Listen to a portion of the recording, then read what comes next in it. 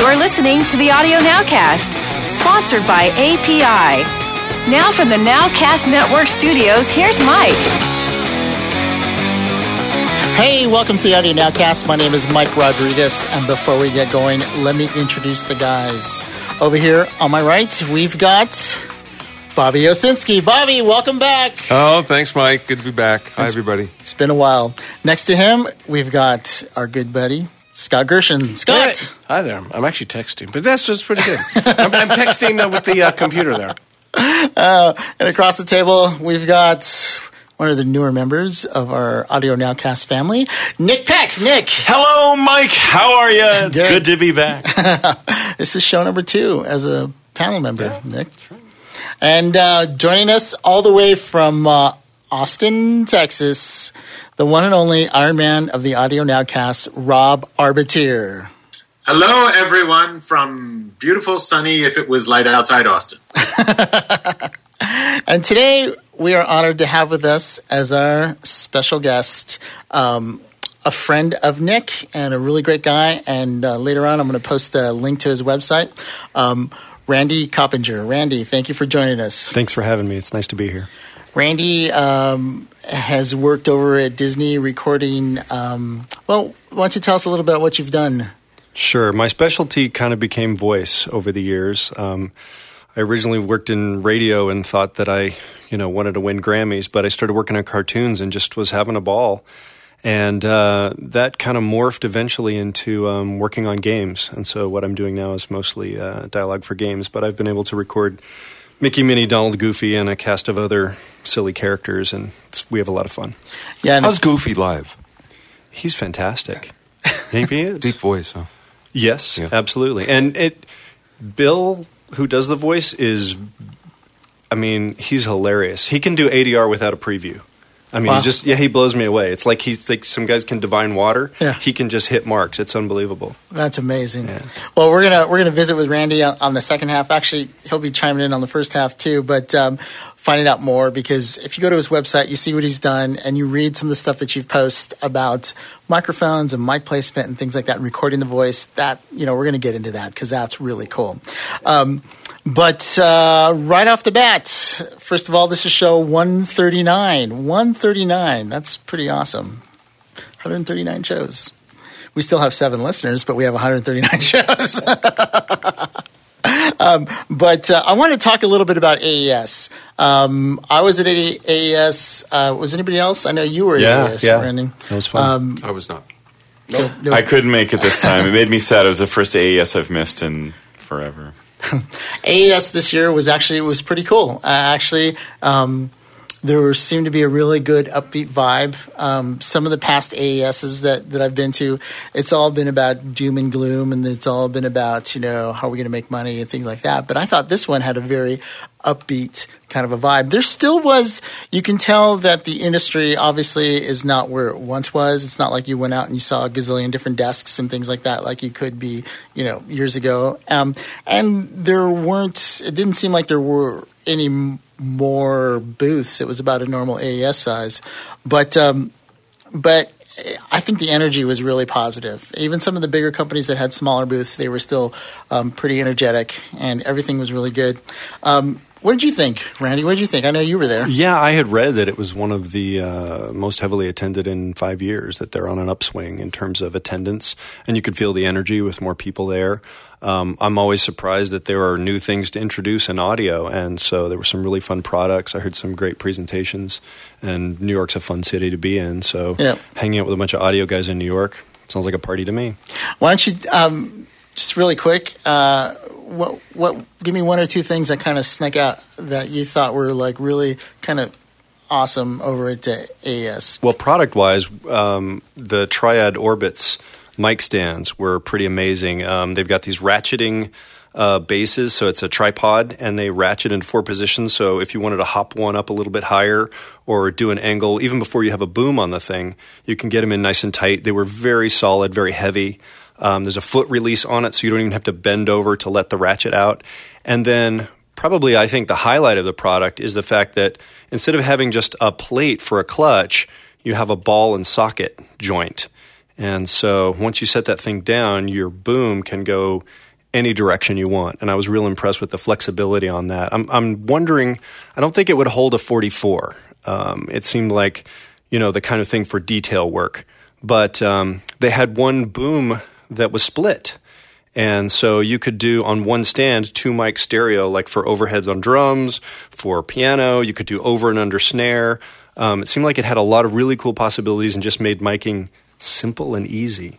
The other thing, I think the plugin that was the talk of the show, I heard a lot of people talking about Surfer EQ. Yes, that's actually one of mine. That's phenomenal. Yeah. So, normally you think pitch detection and you go, okay, well, that's for pitch correction. But they said, let's use it for EQ. So, it can track the fundamental of your bass and you can set a roll-off, a high-pass filter, and it'll chase it. So, if you set it at 50 and the guy plays an open E, it'll pull down and open up for it. And it was really impressive. It did a lot of other tricks, but just that idea alone I thought was such an elegant implementation of that. Did you hear it?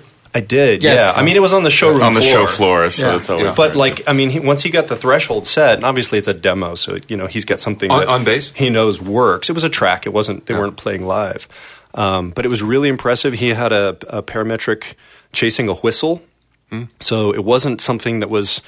I mean, the bass could be tuned or pitch corrected. You never know. But this guy was whistling and there wasn't any correction on it, and it was tracking stuff. I mean, it would show the note, and it would be in between. He would slide, and the thing just followed it very elegantly. What was really brilliant about it, too, is you could track the fundamental, but you can also track a harmonic. So for sound design, Yeah, you could do some really cool things tracking the harmonic of a sound.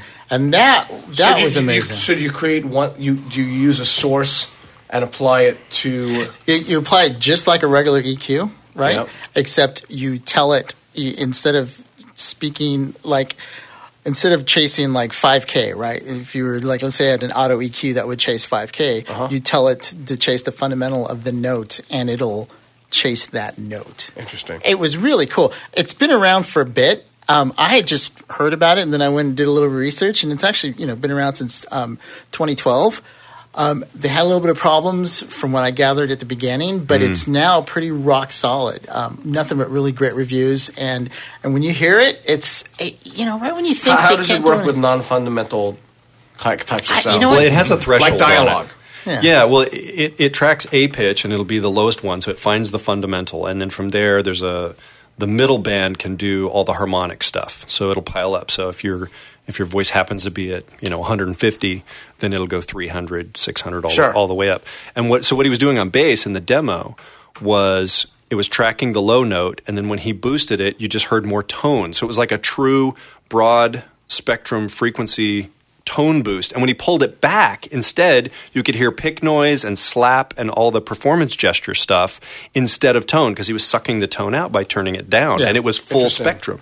It reminded me of like keeping something in focus, right? Yeah. I mean, it's like if you were tracking something, it would stay in focus. Right. Sometimes you have your bass and you're EQing, and let's say you're pumping, 125 or something, and he moves up or they move down, and it doesn't follow with you. You with the Surfer EQ, it keeps it in focus, right? Yeah, I mean it's and you get to decide whether you're boosting or cutting. So I think that's the flexibility. But yeah, Scott, the first thing I thought was, put this in the hands of a sound designer. This thing's we're going to have a blast with this because it's intended for music. But I How think much? And do they have an RTAS or just an AAX implementation? No, they had VST, they had AU, and they had AAX. So they're up and running. Nice. Yeah. And I'll tell you it wasn't that much. It was $449, I thought. It seemed like it was in that typical 500 range. Yeah. So here's a question I've got, which is sort of sideways question. What do you guys like to use in Pro Tools? It's $199. That is an $199. Wow. That is an AU That's converter. amazing. Operators are standing by. Is an AU converter. In other words, you want to run AU plugins in a Pro Tools. I do it in Logic. It's called Logic. I mean, I know some people use it in Vienna Pro and different things. I know VST there's a lot, but not AU. We'll have to check that out. That's a good question. Because that would be So something. put that to the listeners. We'll put that out there. If anybody knows, send us an email. And Scott would love to know. Scott is dying to know. We'd like to know also. Is Bidual? Is it also another one? $199 though for Surfer EQ. $199. That is nothing. I mean, that's relative to what it can do. That was really good. Anything else that well, they had another plug-in called Auto Align. Yep. Which I thought was pretty interesting. It was using the pitch tracking so that it would know sort of which wavelength to look at. So like, let's say you're lining up your overheads and your spot on your snare. Normally you just look at the transient, but this thing would look at the fundamental as well, so that it's thinking about the larger phase relationships, not just the front edge, and was making an adjustment on it. After like 2 or 3 hits, it had it locked. And the cool thing about it was it would give you a report and tell you what the offset was. So if you didn't want to use it, you could just nudge your track and be done. Or you could keep it running. Right. So does it do the auto alignment for it, or does it just tell you? No, it changes the delay for you. Right. So it sets it up, and then you can either keep using it, or you can just write down the number, nudge your track, and you're done. Right. Which I thought was nice. Yeah, that was pretty good. And just so you guys know, if you want to know what company that we're talking about, this is Sound Radix. Yeah. They're coming out with some really cool stuff. They have a bunch of other things, but those are the two that I saw a demo of that I just thought were fantastic. Anything else that you want to give a shout out to? Well, I did hear a presentation from a guy from Sony, and they have set loudness standards for game audio for PS3, PS4, and I know the industry's been clamoring for that for a long time, and it was nice to finally hear them like step up to the plate and say, "This is what we're doing." What have they? Because I've seen, everybody's got their own standards. Yeah. What were their standards? Do you remember? They were minus 24 LUFS, plus minus 24, yep. plus or minus 2, so a wider range. Right. It's full program, so there's no isolated dialogue stuff. Right. And the interesting part to me was... That's calm spec. I'm sorry. No, yeah. I mean, they're falling in line with everyone else. Yeah. But what was interesting was they said minus 20 loudness range, so their LRA is minus 20, which is the living room loudness recommendation. And so they're not just concerned with how loud it is, but also how soft it is. So they're managing overall dynamic range, which I thought was an interesting idea. What are they recommending to align rooms at? They weren't specific about what the end user was going to use. That's just what the box is going to kick out. And it's a recommended practice. It's not like if somebody develops for the platform and they're off, they're going to kick them out. It's a recommended. Is that similar to Blu-ray and DVD in line? Well, there is no Blu-ray and DVD standard per se. I mean, sometimes when we're doing stuff, it's as loud as you want to go. It's not like broadcast spec, which is the Calmac, which is right. Where like 0 VU equals minus 20. Yeah, I mean, I've seen some ridiculously loud stuff, and then I've seen some really quiet stuff too. So it's still kind of a Wild West out there, but I think everybody will fall in line. It seems like everybody's kind of adopting that minus 24 and plus or minus 2. Because I know like in mixing, film obviously goes to 85, TV's 80 to 82 dB, and I'm seeing games going down to 78 to 76. Really? Yes. Which means you just get less headroom. Yeah. Although films, though, I mean, there's a whole film thing. has too much. Yeah, exactly. Well, and film in general, there's this, they're getting louder and bigger, and you've got the theater owners that are actually turning stuff down, not playing them. Well, they just turn it down because the theaters are crap, and you can hear one movie in the other theater. And well, people complain too. I mean, I like it loud and proud, but it's like everybody's gonna. Have we done one of the loud movies this year? Some movies need to be. You know what? And with Atmos, you had 48 speakers going off at once. But you know what? I will say, in defense of you, your music. I mean, your mix. It was loud, but it wasn't obnoxious. It wasn't obnoxiously loud. It doesn't start loud and end loud. You weren't hitting everybody at 3K right between their eyeballs. Going just. Those frequencies that kill you. Anyhow. I've certainly found that on the iPad and on mobile platforms, every time I take film mixes and film clips and those kinds of things and bring them up, I have to jam stuff up 12 dB. It goes up quite a bit.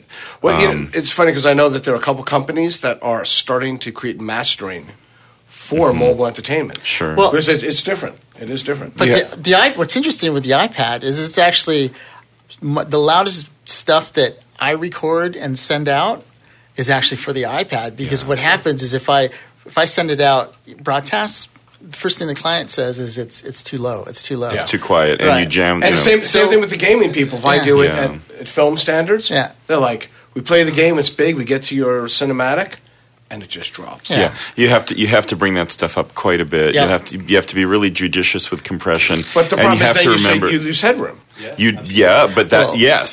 But you're playing something out of a teeny tiny little speaker. There in is the no back of headroom. something. I mean, there is no I'm headroom. talking about gaming. Everything I do for it is like flat. I mean, I squish the bejeebies out of the VO. Of course. I'm running an L3 and it's like at -3, and I send it out loud and proud. And programmers can pull back a little bit if they need to, but if we don't send it out like that, you get the comment from the client. It's not loud enough. I try to. Go ahead. Sorry, Randy. I was just going to say I try to keep as much dynamic range as I possibly can, but it's just not. Yeah. It doesn't have the same level of sophistication that you can have with a film mix, and there's nothing below 150. Well, coming out of that's the key speakers, part. so Is that's that the problem. once you start in the low end, you need a lot of volume. Yeah. You need a Yeah. lot of Yeah. space. Yeah. So if you're hitting subs, or the big thing is people don't want to depend on the sub. They want to depend on the speaker. Yep. So they get the low end. So what are they doing? Cranking it like crazy to get that pop, that low end, rumble out of a main speaker that's a 6-inch. Yep. You know. Hey, Rob, have you worked on anything for tablets in your dealings with Google amongst the other people that you've dealt with? Yeah, and I mean, we usually end up mastering the stuff similar to how we would master an MP3 of a music mix. They want everything to be that kind of ultra loud, squished sound because it's pleasing out of computer speakers. It really is. I hate to admit it, but it is. And Yep.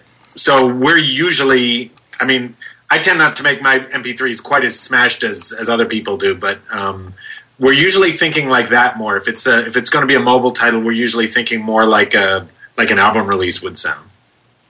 So dynamic range is not really a big deal to these clients. Is it louder than everything else? Which I always think is hilarious because everyone goes, "Is it louder?" Yeah. Well, but the moment you own a volume knob, Yeah. it becomes irrelevant That's true. because you're going to make it louder. What they can do, they're going to turn it down. Yeah. Yeah. No, that's true. So it just turns splatty. Well, hey, listen, I'm going to bring it back to AES really quick because I want to talk about a couple things, and then we'll continue along this line on the second half. But that's great, the couple of things that you talked about. Cool. And also, if you go to Randy's website, which we'll put a link in the show notes, then he did a great roundup of all the different sources and all the different AES roundups, and can read about a lot of the products that are there.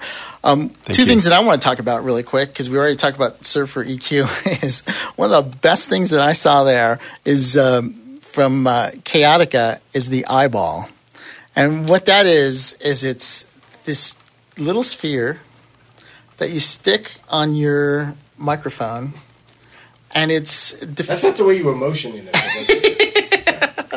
it's this little, the reflection. You know how they have the reflection The reflection screens? filters, like Exactly. SE Electronics. Well, this is actually, think of like a round ball that you actually stick on the whole microphone, right? And so your microphone goes in the middle of it, and then it has this little cavern that's it's inside this little cavern plus a pop filter, and it literally takes the whole room out of your microphone. Okay, now let me ask you a question, though. Did you hear it? Yeah, I did. What did you hear? I heard the microphone, and I heard it. They had a really great demo. Okay, where but they it was a played video, right? Right. Have you heard it live? No, I haven't heard it live. I haven't either. How big is it? But the demo, it's about the size, about maybe 6 inches, maybe 8. But It's directional. But the thing is it's $200. And the demo that they ran totally took out this really highly reflective room.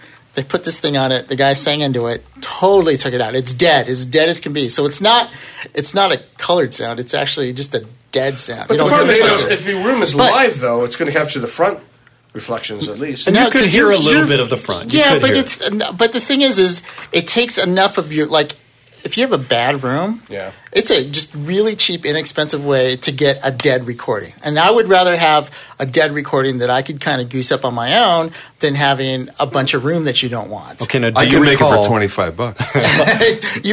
You probably can, and it's. I just thought it was really cool, and for a lot of home guys out there, it's going to be a really quick and easy way for them to get a better recording of whatever they're recording. I had two thoughts. One was I could totally DIY that, which I might. The other was the reverb in the demo has no bass in it.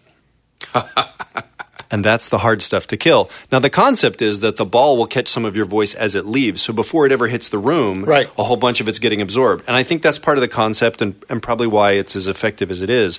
But most rooms have higher bass tilt than they do reflection unless you're in the bathroom. But For it to really catch your voice, it would have to be like the cone of silence from Get Smart. It would have to be a lot bigger. yes, but having heard it and having seen where it could be, there's a lot of home studios. I've listened to a ton of recording where you hear take out the air really bad room.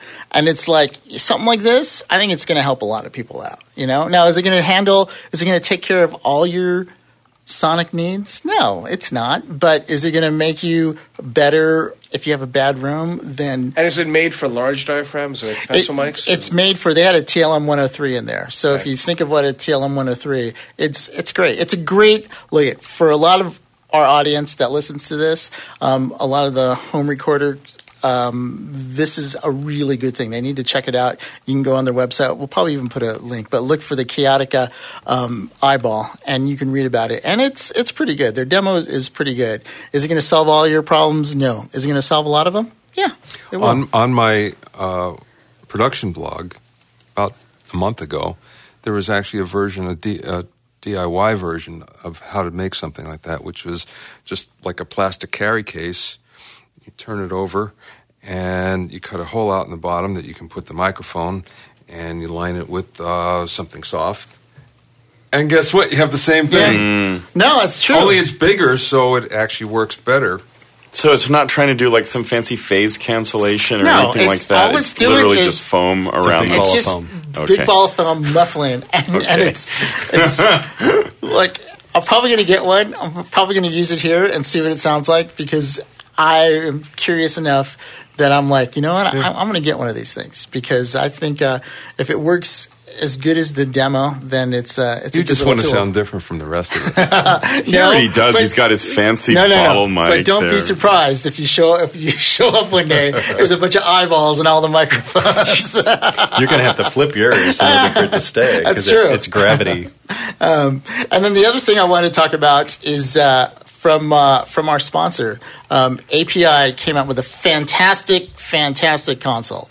It's called the Box from API, and just so you guys know, API, Is it a console? It is a baby console. It is absolutely a console. You can work in it, and there's a lot of misunderstandings about what the Box is. But now I'll tell you really quick. First of all, the Box is 4 input channels. 2 of them have the 550A EQ. And then 2 of them have open 500 slots so that you can put your own 500 module of your choice. It also has on the input, it has 2 527 compressors that you can assign to any of those channels so that you can have EQ compression, basically a channel strip on the way in. What's the mic amp? Is it a 312? It's the 212. It's based on the 212.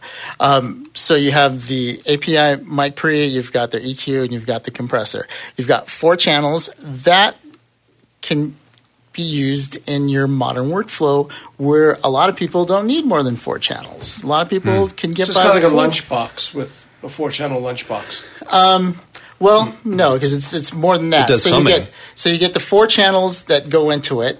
Then you can go into you go into your Pro Tools rig, right, on your input. You mix, you do whatever you want to do. You mix your thing. Then you can stem out. You take 16 inputs. It has 16 inputs on the input side for summing. All right. Oh, okay. So not only do you have the 16 So it's a inputs, 16 by there 2. you go. well, but you also can each one of those 16 inputs has either 2 mono aux sends and 1 stereo aux send.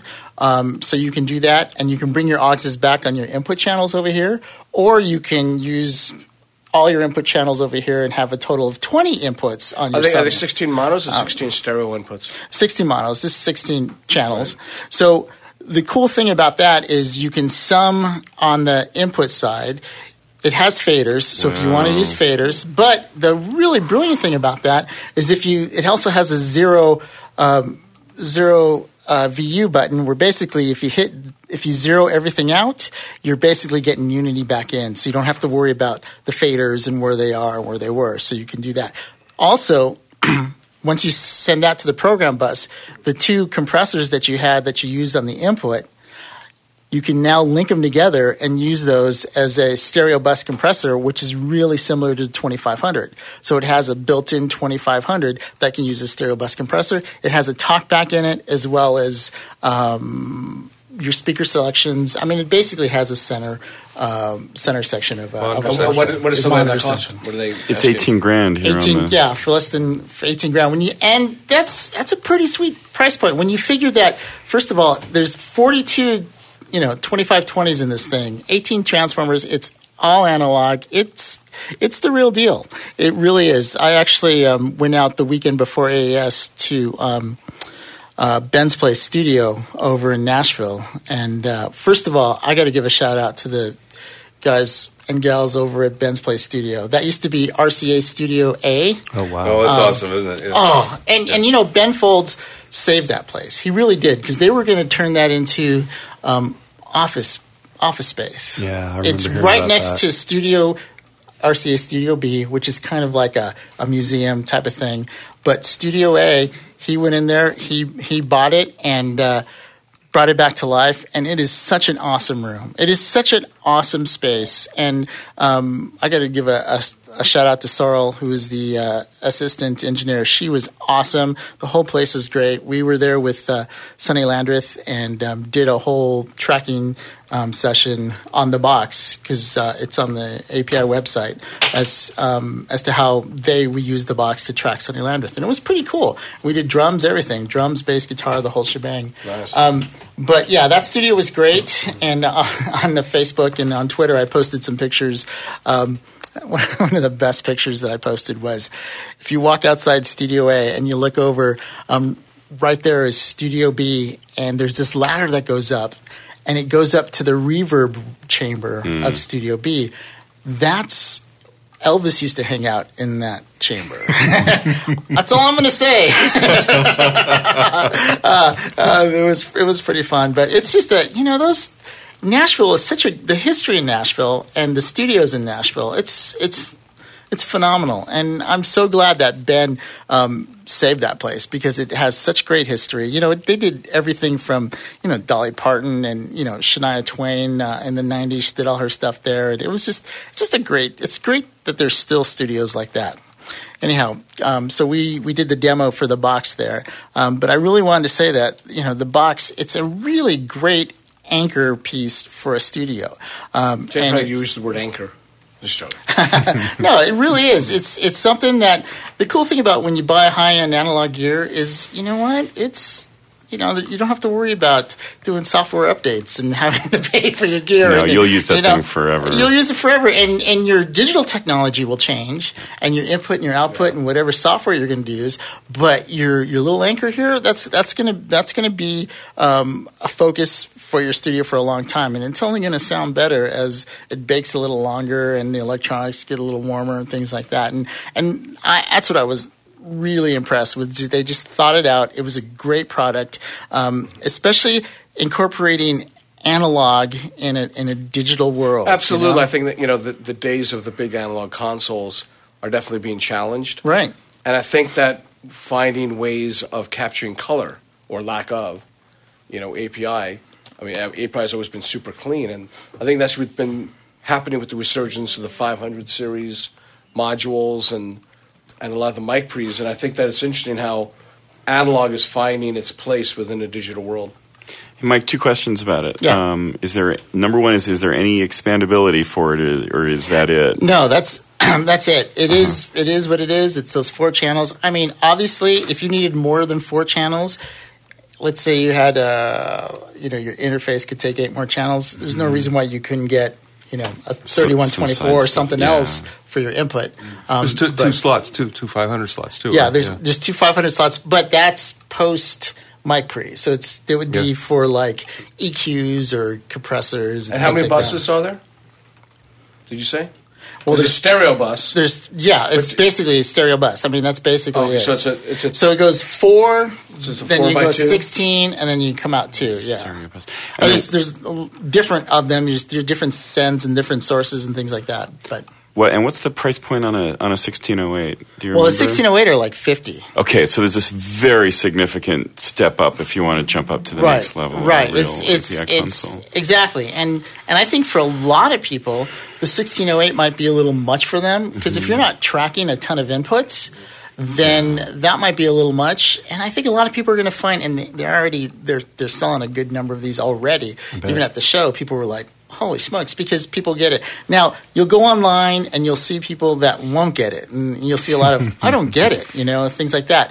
But, if you don't get it, you don't need it, and you'll never get it anyhow. But if you get it, if you know where high-quality analog will come, then you'll see why this makes a lot of sense. And not only that, but mark my words, you're going to see this form factor come out from other analog consoles because it just makes so much sense in the whole workflow. And, API, like I said, they're our sponsor, and I'm True Blue, but definitely I can see other manufacturers copying that form factor.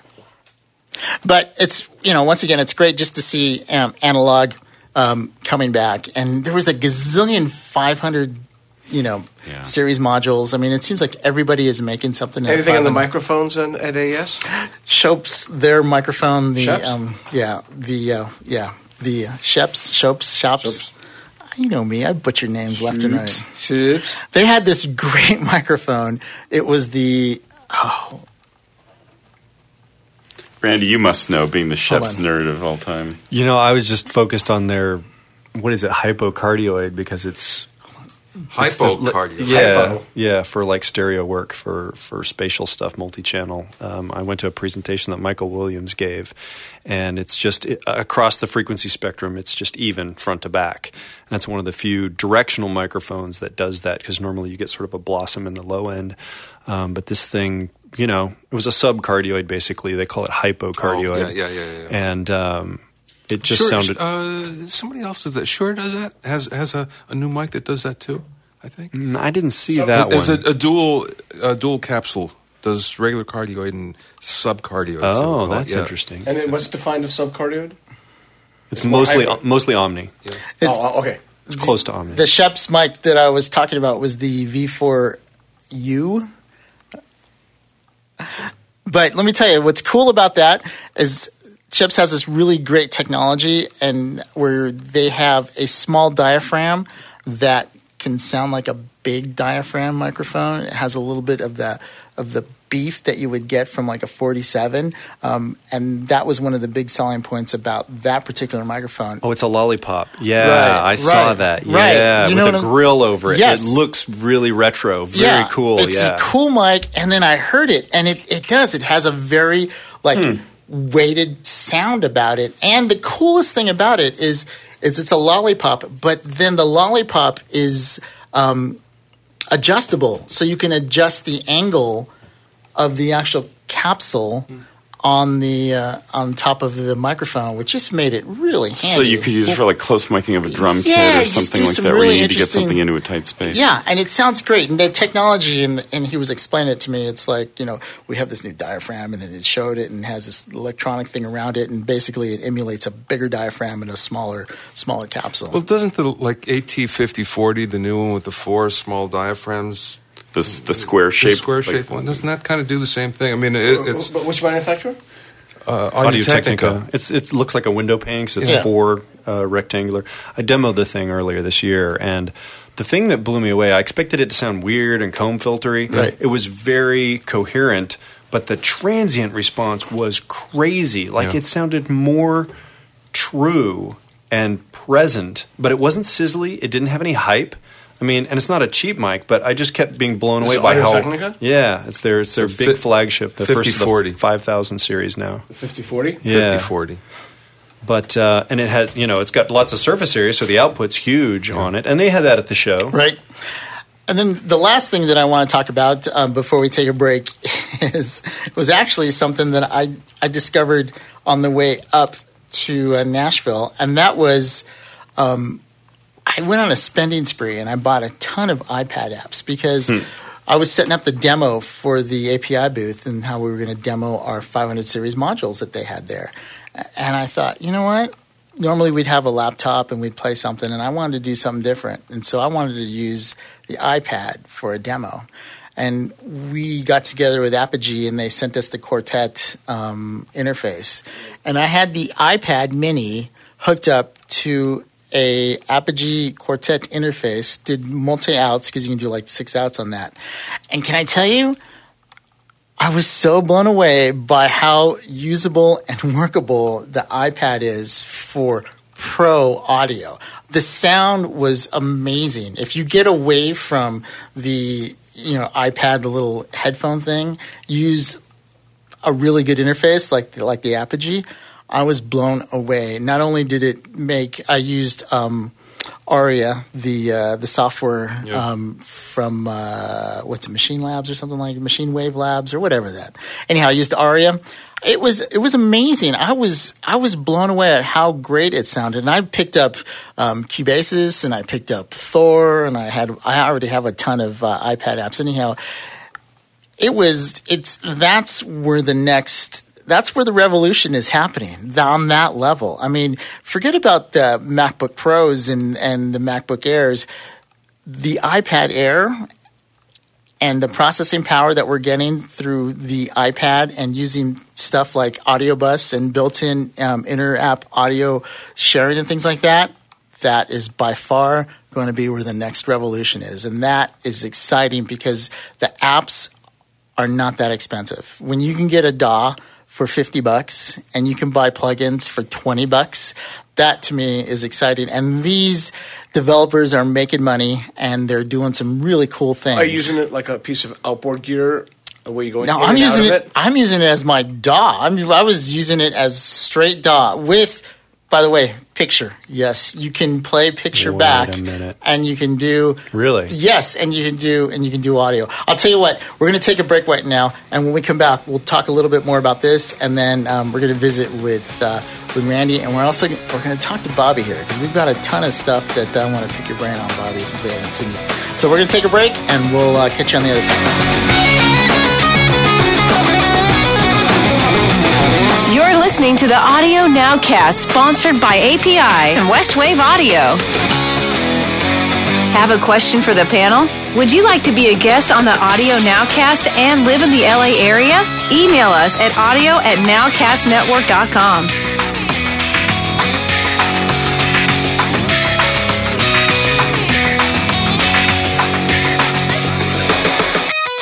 Hey, welcome back to the Audio Nowcast. And before the break, I was talking about how the next revolution is going to be on the iPad because it's amazing what you can do. And if you have a good interface, how good it can sound. And I'll tell you, things changed for me when I was prepping for AES and I didn't even have to open my laptop case. My iPad is on the side and it's a mini and I just pulled it out and I'm prepping my tracks on a DAW for the show. It was just, for me, it was pretty amazing. It's like, this is the future. I can see it going more and more. It reminded me of when laptops first started getting used for pro audio. There was a time there where, laptops had been around and nothing could happen. Then all of a sudden, you get one or two little interface cards that started sounding good. Boom. Next thing you know it, you had you were running Sonar on a PC, and this was even before they had the Mac laptops. This is back in the Toshibas when they were just starting with the color screens and stuff like that. It was a luggable. Yeah, I know. It was like way back then. But having said that, it kind of it felt the same, although it was a little more elegant and things are a little bit more together. And they're just now starting to talk. You got these iOS apps that are starting to talk and starting to share. They're still being held back by the processing power, but with the new iPad Air coming out with the A7s, I think it's going to be pretty awesome in what you can do. But Bobby, what do you think about that? What do you think about? I don't buy it, and I'll tell you why. Tell me why. The iPads are output devices. They're not input devices. They're really easy to see stuff and consume all sorts of media. They're difficult to work on as an input device. And until there are easy ways to do it, it won't replace a laptop, I don't think, or it won't replace what we're used to. Here's my thought on it. So, a couple of things. So, it's interesting. What I see is a convergence where, the MacBook Air and the iPad seem to be getting closer and closer together, right? So the MacBook Airs, Apple has winnowed down a great deal of the connectivity within the thing, right? It doesn't even have an Ethernet connection anymore. Mm-hmm. And so it seems like it, to some degree, is getting closer and closer to an iPad, whereas the iPads are getting more powerful with each generation. And if you get one of those covers for it that has a keyboard on it, right, a typing keyboard, not a MIDI keyboard, then you certainly have a better way to be able to enter data into it. What I could see as being an interesting application here, this is just my opinion, is let's say that the processor gets powerful enough to be able to allow you to have multiple virtual instruments and plugins happening at the same time. If there was enough connectivity where you could run Ableton Live, say, on your Mac at home, you get your set up together, you get everything the way that you want it, and then you put it onto your iPad, and then you take the iPad with you to the gig. And there's enough input connectivity to be there's enough control surface to be able to change sort of gross level stuff, in an Ableton or something like that. There you go. That's the key word, right? Gross level. Because I got to tell you, I have the hardest time on my iPad right now just hitting the right link and just try to input something. You can't do it quickly. I can't do it quickly. Yeah.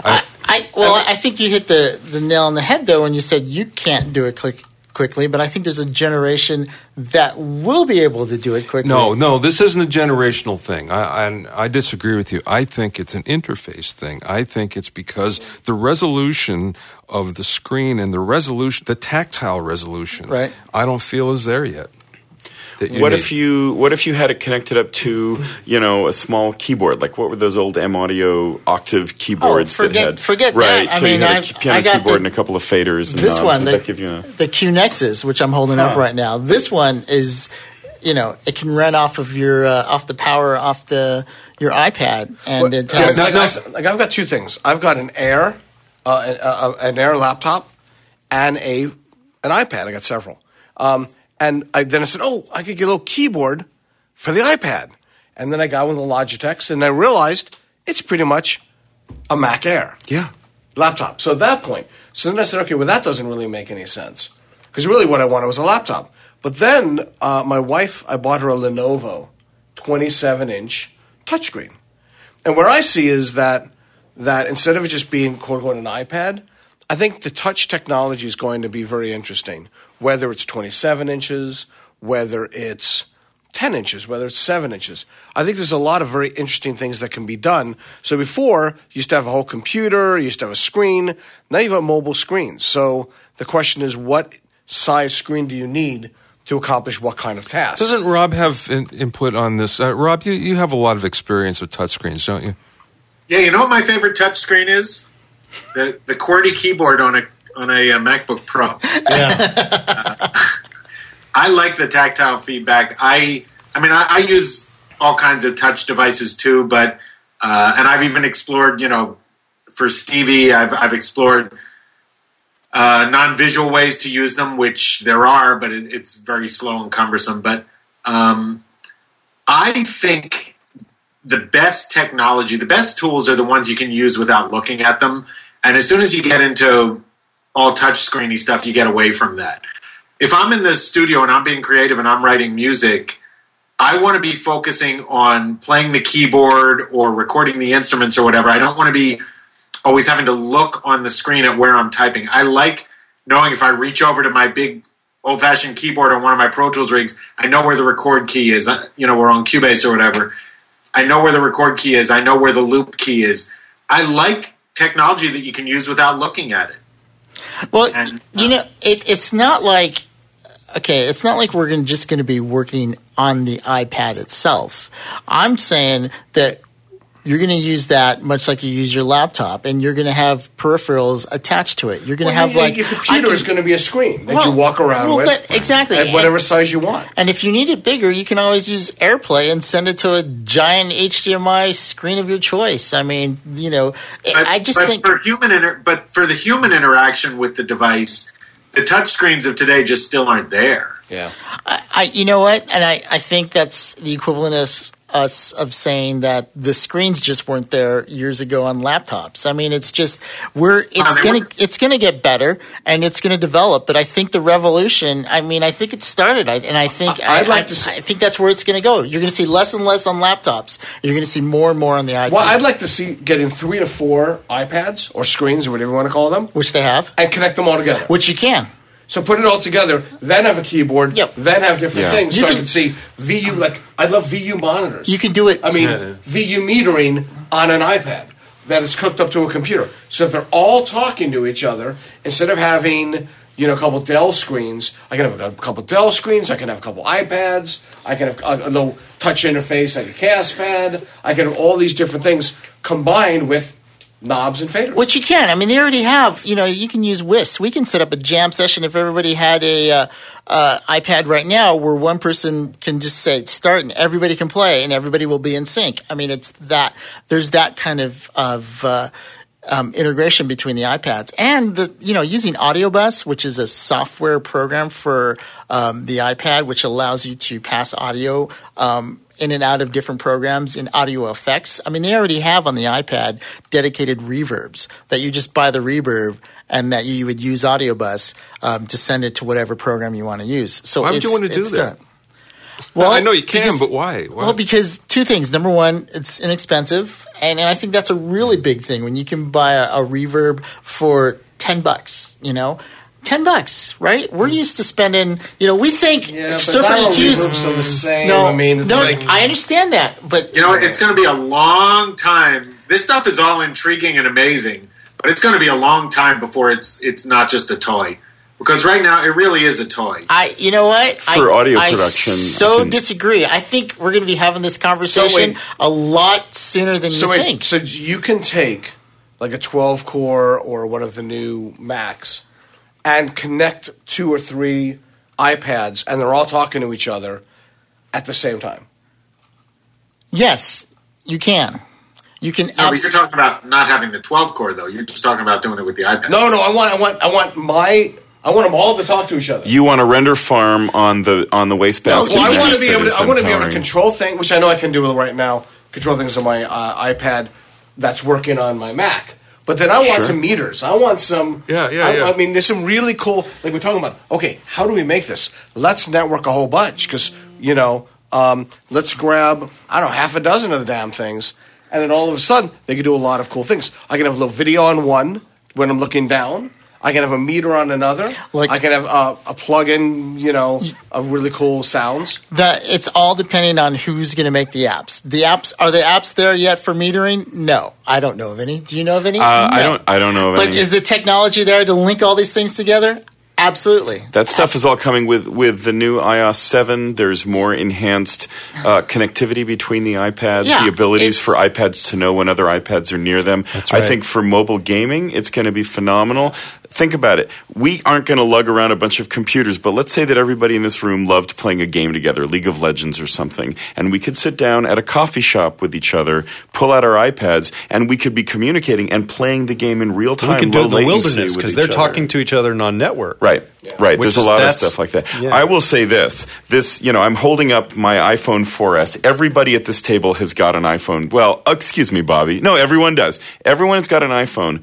My wife is not, she's not a teenager. She's not, an emerging market type of person. She has been using computers for her entire life. Her primary interface to the world now, as far as digital, is her phone. She does not use our computer. She sits there and looks at Facebook on the phone, and she browses the web on the phone, and she does her email on the phone. I think it's too small for me, but I think there are a lot of people who have completely embraced this as their primary computing paradigm, and the iPad is an extension. And all I'm saying is, I'm not saying that they're taking over the world tomorrow, but it's going that direction. You see a lot of the great development, and a lot of really smart developers are heading for iOS. They're not heading for Android. They're heading for iOS. The business case is there, and the main reason why is because it's really easy to develop, and it's really, really easy to be able to put your stuff up into the App Store, and it doesn't cost you anything. And they're making money. That's the best thing about it. Are they really? Yes, they are making money. And here's the thing. Are they really? I want that proved to me that they're making money. I know people are making lots and lots of apps. I don't think they're making money. I can't give you a spreadsheet right now, Yeah. but they are making money. And here's the thing, because the price point and the way the iOS universe works, it's cheap enough that people buy it. It's, I mean, let's face it, there's a whole other section where you can get into and download your software for free. But there's a lot of people that don't go that way, and there's a lot of people that buy software because when you can get like Thor, right? Thor, which is Propeller Heads, which is a really great soft synth. It was in Reason, and now it's on iOS. It was like $15, maybe $10, and it's a quality synth. When you can get that for that cheap of a price and use it with Cubases and use it with some of the other things that I have. How many people are going to do that? There's a lot of people doing it because there's a lot of people, that are buying this stuff. And think about it this way. Why did sampling occur? Hank Shockley was saying on one of the panels at AES, he said, the reason I sampled is because I couldn't afford a drummer. And I think you're going to find a lot of people who are going to be willing to pay $20 for an app to be able to do something in music, and they'll let that little tiny space be their limitation that fuels creativity. I'm looking at the business model of all this. Okay. And I don't disagree with you on any of those things. I don't disagree with any of you on this. It's just that making an app is a lot more labor-intensive than you might think. There's a lot more costs that go into it to make it, and the marketing. Because don't forget, there's so many people making apps. 475,000 apps in the iTunes store right now. There you go. Yeah. And it's really hard to get your hand up a little higher than everybody else. So to actually make money in the app business, I think, is a really, really difficult proposition considering what the market is. And this is just from a little look into the business that and I think you're right. There's definitely some challenges, but having said that, there's some great websites that, man, all you need to do is a press release and send them a demo, and they'll pop it up. Like, for instance, Synthtopia. If you go to that website, you just click on their iOS little tab that they have there on the side, and you'll just see. Usually that's where I learn about a lot of the new cool stuff. Between that and like Create Digital Music and things like that, there's places that you can go to. They could be surprised to find out how much they're actually selling, though. How little they're selling. I have a friend, and I cannot get into the app specifics at all, but he made an extremely simple app for the iPad, for the iPhone. He hired an Indian company to do the actual coding for it. They charged all of $1,500 to be able to do the coding of this thing. It is the simplest app possible, and it's free. And they've made $5 or $6 grand off of it so far, all through iAd. So it's a free download, and then what happens is they make money every time somebody touches a banner ad inside of it. And that's one methodology for doing sort of a sort of down and dirty way to be able to make money. They're not making millions of dollars, but let's say that they've made $5,000 and they've done 20 of those apps like that. Yeah, so now you're talking about $25,000 investment. You've made over $100 grand. You can't expect that to happen though. That's not the way business works. You make 20 grand, you make 20 apps, you make the same thing out of each app. Sure. You have hits and you have and you have flops. No, apps. absolutely so. Yeah. We're not talking about big numbers, but let's go down a different road. Let's say that you do that and you've made 25 different apps, 24 of which are flops, and one of them is a hit, and that one, allows you to be able to cover the development cost and then some of everything that you've done. Well, maybe that's another business way to do it. And here's something else that you have to think about, especially with iOS, is it's not like people are just buying one app, right? Their apps are cheap enough that it actually encourages you to buy more apps. Like, I can go on a spending spree and drop $200 on iOS apps and get a ton of apps for that much money. A ton of apps that keep me content for a long time. And I think the economics. You're not the normal buyer, though. I think there's a lot of guys like me. There's a lot, but not enough. That's what I'm saying. See, for vertical market stuff, for something like audio production, like what we're talking about. Now, again, I don't doubt that any of this is possible. That you can have hits, you can make some money in this. But once again, I don't think it's quite as easy as. Man, I can make this app, and it won't cost me anything. And look at what's you're right. And look at all the buyers. Yeah, because you got You got to have a good app. Well, it's going to be exciting, right? I don't know. I could be just blowing hot air, and we could have just wasted 50 minutes of people's lives. Well, the other thing we haven't talked about, though, is in the middle, and this has been the thing that's frustrating for me. I know they're going to work it out, okay? But like you were saying, Bobby, about content creation, I don't think the device is meant for it, and it's really iOS that I feel is the limitation because everything's walled off. And so unless you buy an Explorer or you buy something that is sharing, your song library, your iTunes library, the way you're passing files around, that was, to me, the most frustrating thing about trying to create something audio on device was being able to move it around. You can use Dropbox, but it's still kludgy. Yeah, I would say that was you're absolutely right. The hardest, most frustrating part was actually getting the audio files into ARIA. Although they take AAFs, which was amazing. So you can export from Final Cut and AAF, but they also Dropbox, and they also will decompress the file. If you put a compressed file into Dropbox and you slide it over, it'll uncompress it and give you all the files that you need. So there are workarounds that, yes. It's a workaround, though. Right. That's my point. It's never going to be a mainstream production tool until that stuff is made as easy as it is on a computer. Right. So once Apple puts a finder in, but you know what? methodology. Even if it's not, though, I'll tell you what. Even if it's not, it's not. It's not difficult. I mean, just save it to your Dropbox and then you just import it into Dropbox. I mean, basically, it's just instead of saving it to your desktop or saving it to someplace else, you put it in its own little directory, and then you can bring stuff in and out of there from your Dropbox. You know what, though? As soon as you're relying on a third party for something as crucial, important to the core of what you're doing is file management, that means this is not thought out yet. No, I mean, it's not the only way, obviously, but you're right. That's a good point. Saying, I know a lot of producers doing a lot of high-end projects, and a lot of them use iPads for content generation as part of their projects, but none of them are anywhere close to using it as the core of their project. Yes. They're still using Pro Tools. They're still using solid big stuff. I totally agree. I'm not going to give away my Pro Tools system. I'm not going away. I'm just saying, stand by. That's all I'm saying. Watch it as it develops. A few years. I mean, remember, Pro Tools was the cheap, crappy toy during the Synclavier Fairlight days too. Yeah. So these things evolve, but it doesn't take a year. It takes years.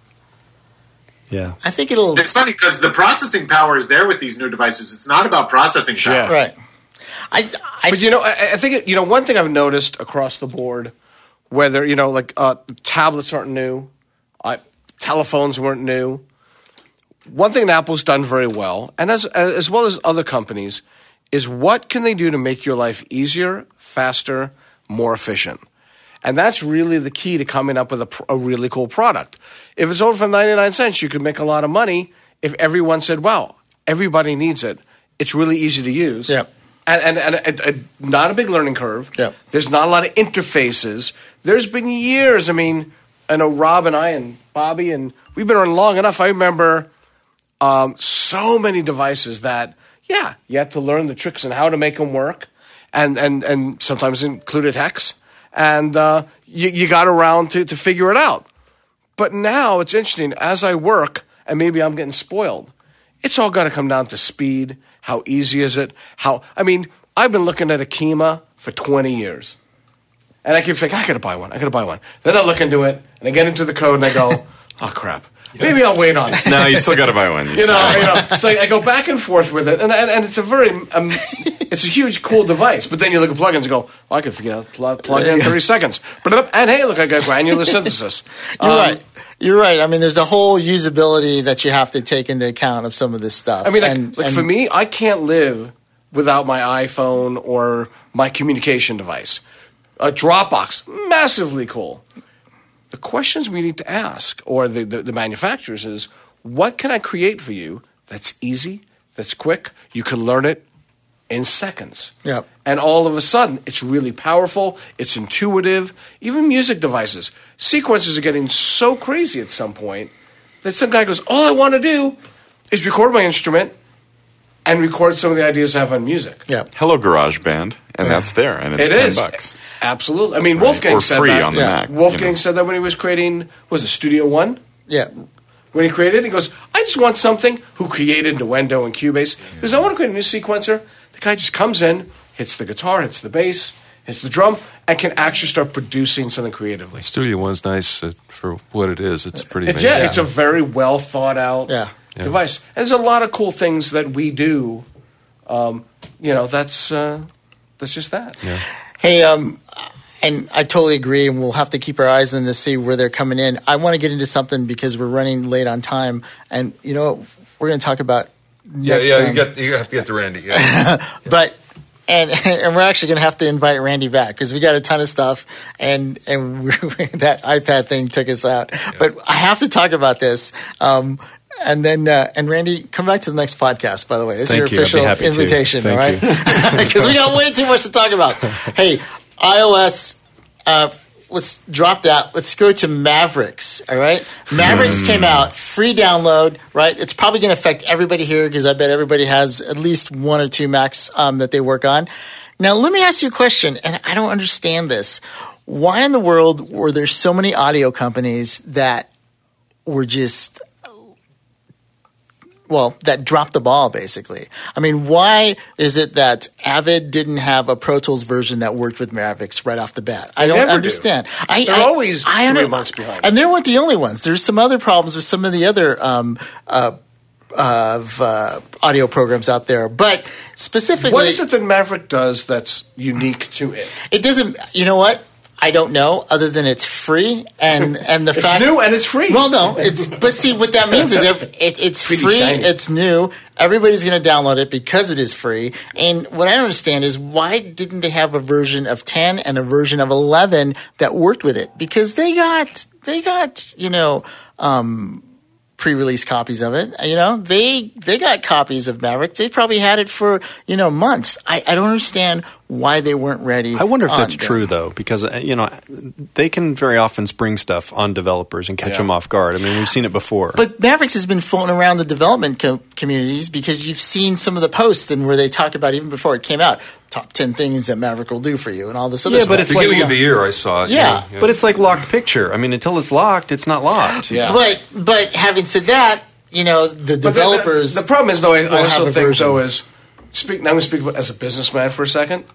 They're going to spend a ton of money investing in something that doesn't help them sell anything any more than they have, only to find out there's bugs to it. So not only do they have to develop it for the first time, then they got to work around with all the frustrated users waiting to find out, is it an Apple bug? Is it an Avid bug? Sometimes it's better just to wait, see how it plays out, because unless there's something new that Avid's going to show with Maverick, just for it to work on it doesn't get you anything. Go ahead. Well, the other thing is, Avid is often late with the following an operating system change. But the thing from Avid's perspective and a lot of companies' perspective is they really only need to follow it. I mean, it is true. They don't want to be chasing bugs in the early days of a new operating system, but they only need to follow it when their users can only buy computers with the new operating system, because then, if Avid's users can only buy computers with Mavericks on them, they better have a version of Pro Tools ready. And they've missed the boat on that with some other operating systems, and it really hurt them. But if you're a musician or a sound designer and you upgrade the operating system of your computer because you think it's cool, before you find out that all the software you use is compatible, you've done a really stupid thing. No, that's true. I mean, I'm pro upgrade, but I haven't upgraded any of my machines because of that fact. Absolutely not. I mean, take one side machine that isn't for critical use if you have one, and update that to see what happens, or just do it on a separate hard drive. On the Mac, it's very easy to clone your system drive and try it on another cheap drive. Try Maverick, see if you like it. But the thing you'll find with Avid is by the time you can only buy a Mac with Mavericks, and that's all you can get. And even because you can still buy a Mac with Mavericks now and put an older operating system on it, but eventually the newer Macs won't work with any older operating system. At that point, you'll see Avid doing everything they can to have a version that works with Mavericks. I guarantee it. Same thing happened with a lot of the previous Mac operating systems. I mean, I think you also have a problem with a lot of Pro Tools users still have a nosebleed over 10 and 11. I hear so many people going, I want to go 11, but the plugins I have, they don't work in it. I have no desire to go to 11 until I absolutely have to. 10.6.8 and Pro Tools 10 are working fine. Exactly. So right now the Avid community is all up in arms to 10 or 11. Then it's now 10, 11, or Maverick, and all of a sudden there's so many. What was great about the Mac compared to the PC is it always worked. Yeah. Now, all of a sudden, you've got so many balls in the air of potential things that don't work, and then Avid's got to chase it. I mean, are you in the business of creating content or messing around with equipment and wasting a bunch of time? Exactly. I don't even want to update. Wait. Let me think about that. Okay. Mike, you're both right. Chlorwax or a dessert topping. There's a part in Mike's brain that goes pretty shiny. I don't even want to update our laptop at home. I only get paid when I create content. My clients don't care how much I mess around with the gear. I was going to say, I don't even want to update the thing that is compelling to me about Mavericks is evidently, even on older Macs, it is better as far as battery life and as far as optimization of power handling for laptops, right? That was at least what I had read. Someone correct me if I'm wrong. It's a lot faster. Yeah. I just did it this morning. And you did do it? It's snappier. Yeah, you can feel it on everything. It's snappier. But I don't even want to go update because if it breaks Minecraft, my son will cry for a week. Here's the thing. As soon as I updated, there was a list of 14, 15 updates that went along with it of apps. Oh, good. Oh, really? Yes, and some of them were way different. And I got to say, the first time I looked at it, I scratched my head. It's like, okay, why isn't it working the way I expected it to? I eventually got it to work as I wanted it to, but so far I haven't found anything to be spectacular except for the fact that it is snappier. You can't feel it. And this was on what machine did you update? MacBook Pro. Oh, so like an older one, a couple of years old? No, about a year. And you were able to notice significant difference. The best thing about Mavericks that I'm looking forward to when I upgrade is the fact that if you have more than one monitor and you full screen an app, it only full screens on that monitor. It doesn't full screen on that one and knock out your second monitor. And to me, that's pretty awesome, which is ridiculous that he can't do that right now, but what can I tell you? They're going to upgrade for free. Well, hey, listen, we're going to have to wrap it up. Man, this flew by really fast. Randy, you're coming back to the next one because we got a lot more to talk about. Thank you. But before we go, I want to talk to Bobby because he has a brand new book out. And why don't you tell us a little bit about your new book there? Social media promotion for musicians. It's all about your social media presence and actually your online presence and how to use it for promotion. And it's especially for musicians, engineers, producers, songwriters, anybody in the music business. And, it's kind of a how-to guidebook, a template, so to speak. 300 pages. It's a big book. It's a beefy book. I'm holding it right now. It's more fun, more time, more... Hey, can we give away one of these? Yeah, we should. Give away that one. It's number one. This is number one. Is it really? Serial number 001. Wow. Can we give away this one? Yeah. Number one. Mike goes, I wanted that. I know. I was going to say, can I enter? Someone needs to be assigned to make sure Mike actually gives it away. Wow. Okay, wait. We got to figure out. A good way to give this away. Caller number 7 now. This is a big deal. Number one of Bobby Owsinski's books. Anybody have any ideas? How can we give this away? Usually when I give a clinic, I say, whoever is the first person to sign up to my mailing list. And then I look at the mailing list and see them all come in, and number one gets it because they're timestamps. You know what? The person who puts in our website why they like our podcast. There you go. The first one. It'll be timestamped. To say how. You got to put it in, why and what you like about our podcast, and what first one to pop it on our Facebook.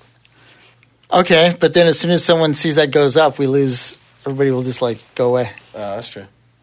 No, I think random drawing's better. Okay, the 10th person. No, you know what? Here we go. Here's what we're going to do.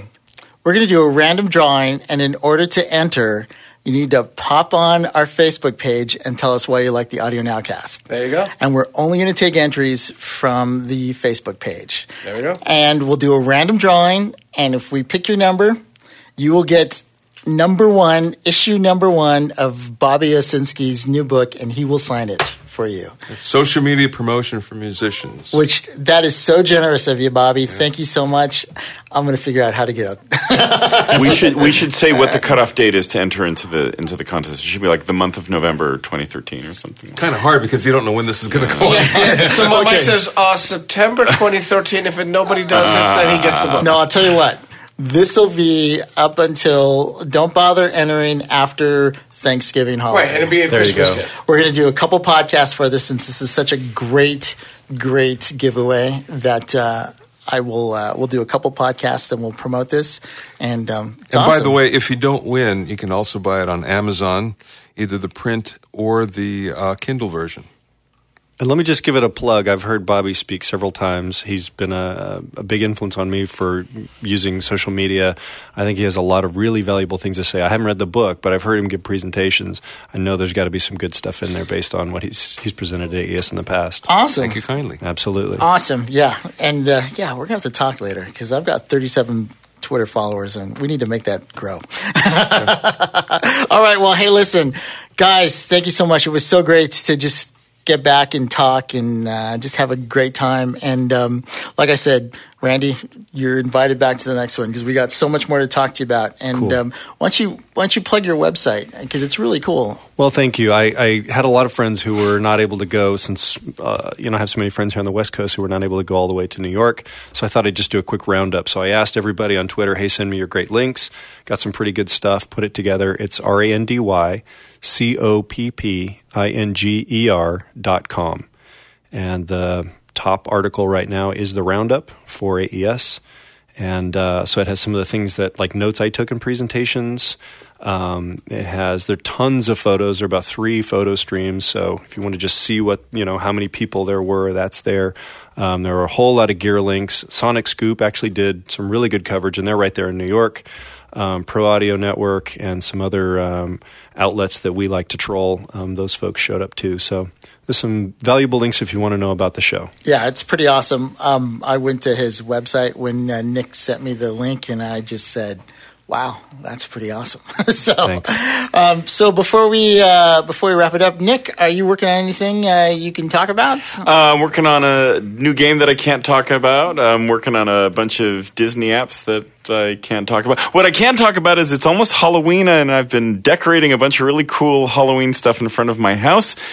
Note to everyone out there, tonic water, when hit with ultraviolet light, glows a lovely shade of blue. It's the quinine in there that evidently reacts to ultraviolet light. So throw a black light on tonic water next time. Oh, that's my big announcement for this episode. That's good to know. So does cat urine. Wait, which is what tonic water tastes I like. understand the tonic water. The cat urine. I don't want to know how you can tell the difference. I mean, what kind of test do you use for that? Oh, Black light, actually. But they're both glowing. Don't drink that one. But okay, anyhow. How about you, Randy? You working on anything? I'm getting set to do. I was talking to people at the show, including if you guys know Recording Hacks, it's like this giant database of microphones. And I was talking to Matt about several shootouts we want to do. One I want to do, I think, for the audio community, particularly for film, is a shotgun shootout. I've never heard anyone really compare shotgun microphones, and it's something that sort of fascinates me on a technical level as well as aesthetic level. And so I'm trying to put that together. I think Matt's going to be a great resource. He always has been in getting people involved in that. And I want to really go the spectrum. I want to do like the high-end stuff we all know. Right. We got to have a 416 in there, but I want to hear the cheap ones. Yeah. I want to know how they stack up. No, and you know what? Especially some of the newer pencil shotguns from China that you just see an abundance of, And I just bought a Sony camera. I just got a Sony camera that has a shotgun microphone, and it's pretty cool. It was really good. I mean, it's what I shot a lot of the Sony stuff for API with, and it sounded great. So that's an awesome. That is, you need to come back and tell us about that when that happens. I definitely will. I think it's on the horizon. We're coming into the holiday season, so I don't know if I'm going to squeeze it in this year, but it's something I'm excited about. So you're going to talk about sensitivity, roll off, where things are. Where it comb filters, exactly. because you start getting into that line array from the side, and things start. I mean, I've heard it in ADR sessions where you get off to an angle and it just sounds terrible. Yeah. And a lot of times I'll just avoid them. I can use an MKH50 and get a 416 sound with the roll-off and not have to mess with the interference tube at all. Really? But, yeah. But we should talk. yeah, absolutely. Yeah, no, and it's a great choice. It has a little higher output too, but and it was something actually when I was at Sound Deluxe when I was working with Scott, I wanted to hear the 415 versus the 416. Were you there when we did that little shotgun, AB? We took 4 or 5 of them. I remember hearing that. I wasn't there for it, but Right. I consulted with the guys on staff because I wanted to glean the knowledge before I went into it. But I wanted to hear every once in a while on eBay you'll see 415s, and I thought, what's the difference? And they're actually very similar, but it's the front vent. There are more openings in the 416 than the 415, and the 415 is T-Power. Now you can get those converters over it. Used to be Coffee. What are they called now? True Audio, and they'll sell. Coffee changed to True. I think, yeah. Yeah. TREW, True Audio. Yeah. And if they still have them, they have some real cheap little converters that go 48 to T-Power. And so you can turn a 415 into a 416 nearly. I mean, the high-end response is slightly different, but, man, if you see a 415 cheap on eBay, snap it up if you need a shotgun. It was very similar. And actually, if you go to my site, I have the shootout on there of that one. That's cool. That is awesome, man. We got to talk. All right. You got it. Hey, Rob, how about you out there in Austin? Don't fall asleep on us, brother. No, I'm not falling asleep. Yeah, things are pretty crazy. I actually have 4 projects going in 4 different cities right now: New York, Philly, Austin, and LA. But I'm here in Austin now because I'm producing a band here, and it's going great. And I'm hoping to be back in LA with you guys for the next one. I'm going to be back there in the next few days. Awesome. We miss you, And brother. I did do a shotgun shootout actually with Audio and Visual Design, the AID, the dealer in LA. Yeah. And very interesting results. I mean, they did it from the perspective of the different models they sell and the different manufacturers they sell. But I'd be very curious to hear what you come up with. Cause I want to hear yours. We were very surprised. We were also, I won't even cloud the conversation. I'm just eager to hear what you come up with, and we'll compare notes. Cool. Yeah. Awesome. Scott, how about you? One thing I will say is a shout out to, we can talk about it more next time, Pueblo Mipres. We've started playing with them a little bit, and it's a big wow. We're starting to go noticeably different. It's like basically high def TV. You look at low def, high def, and all of a sudden it's got more. Just it's nicer, brighter, but we're still putting it through its paces to really see, if it's just something we want it to be or if it really is. But so far, we're very impressed. Awesome. So what am I doing? I can't talk about a lot of it, but we're busy, and I'm at Formosa now, Formosa Group, Left Sound Lux, and that's going great. And there's a whole bunch of us, and we've been building the company. We're very busy, and life's all good. That facility down near the 10 and the 405 is lovely. Yes. The recording space. We call that the Formosa West. And we're probably up to, 50 people already. Wow. And That's a very fast ramp up. Oh, it's massively fast. And the clients have been with us, and people ask us, how is it? And it's like, I don't know, because it's the same people, the same clients, a different space, and we just did a name change. So other than that, it's all good, and we've got all fun toys, and doing a lot of building of studios. Nice. So, well, keep us posted. Yep. Get all those iOS 7 and Mavericks machines working. Yeah, we told Bill Johnston that he'll be able to sleep next year. Yeah. Bobby O, well, you got your book.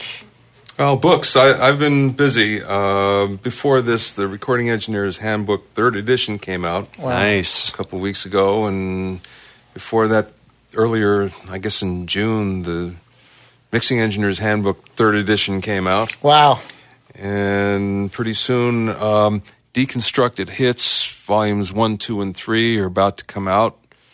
And working on lots of other stuff.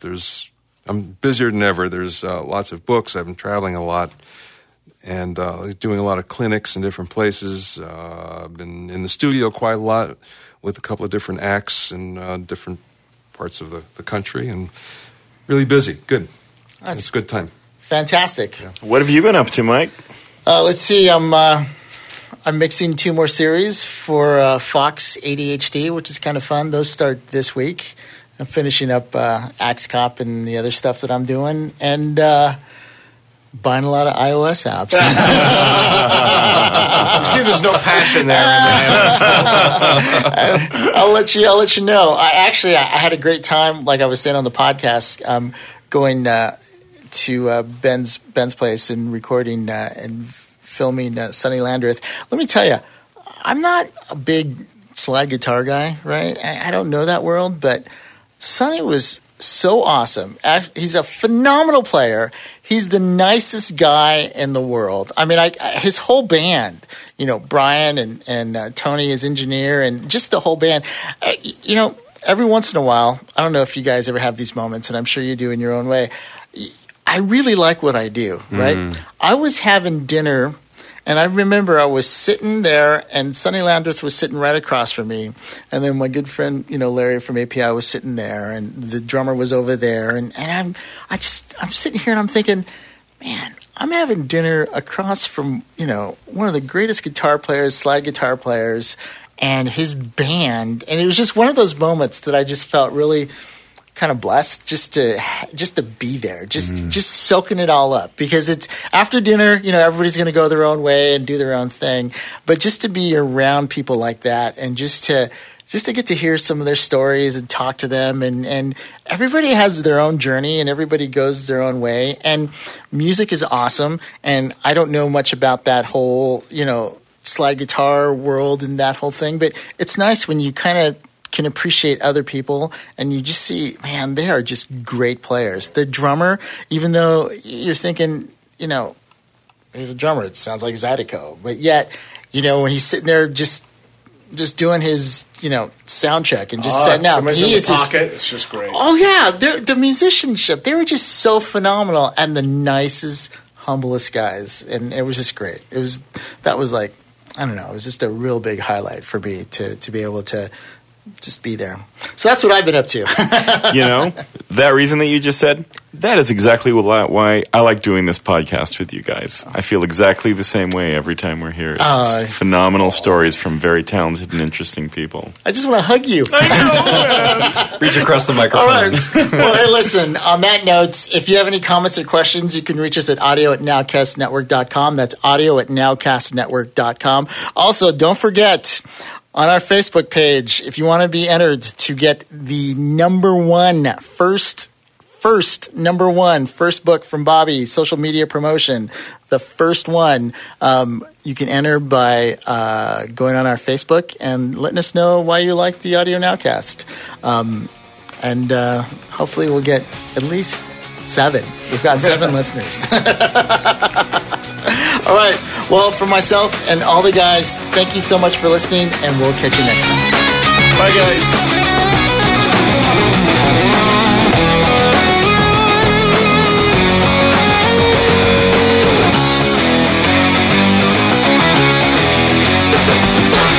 Thanks for listening to the Audio Nowcast, sponsored by API and Westwave Audio. The Audio Nowcast is hosted by Mike Rodriguez and uses Apex's 230 Master Channel voice processor. Thanks for listening. We'll see you next time.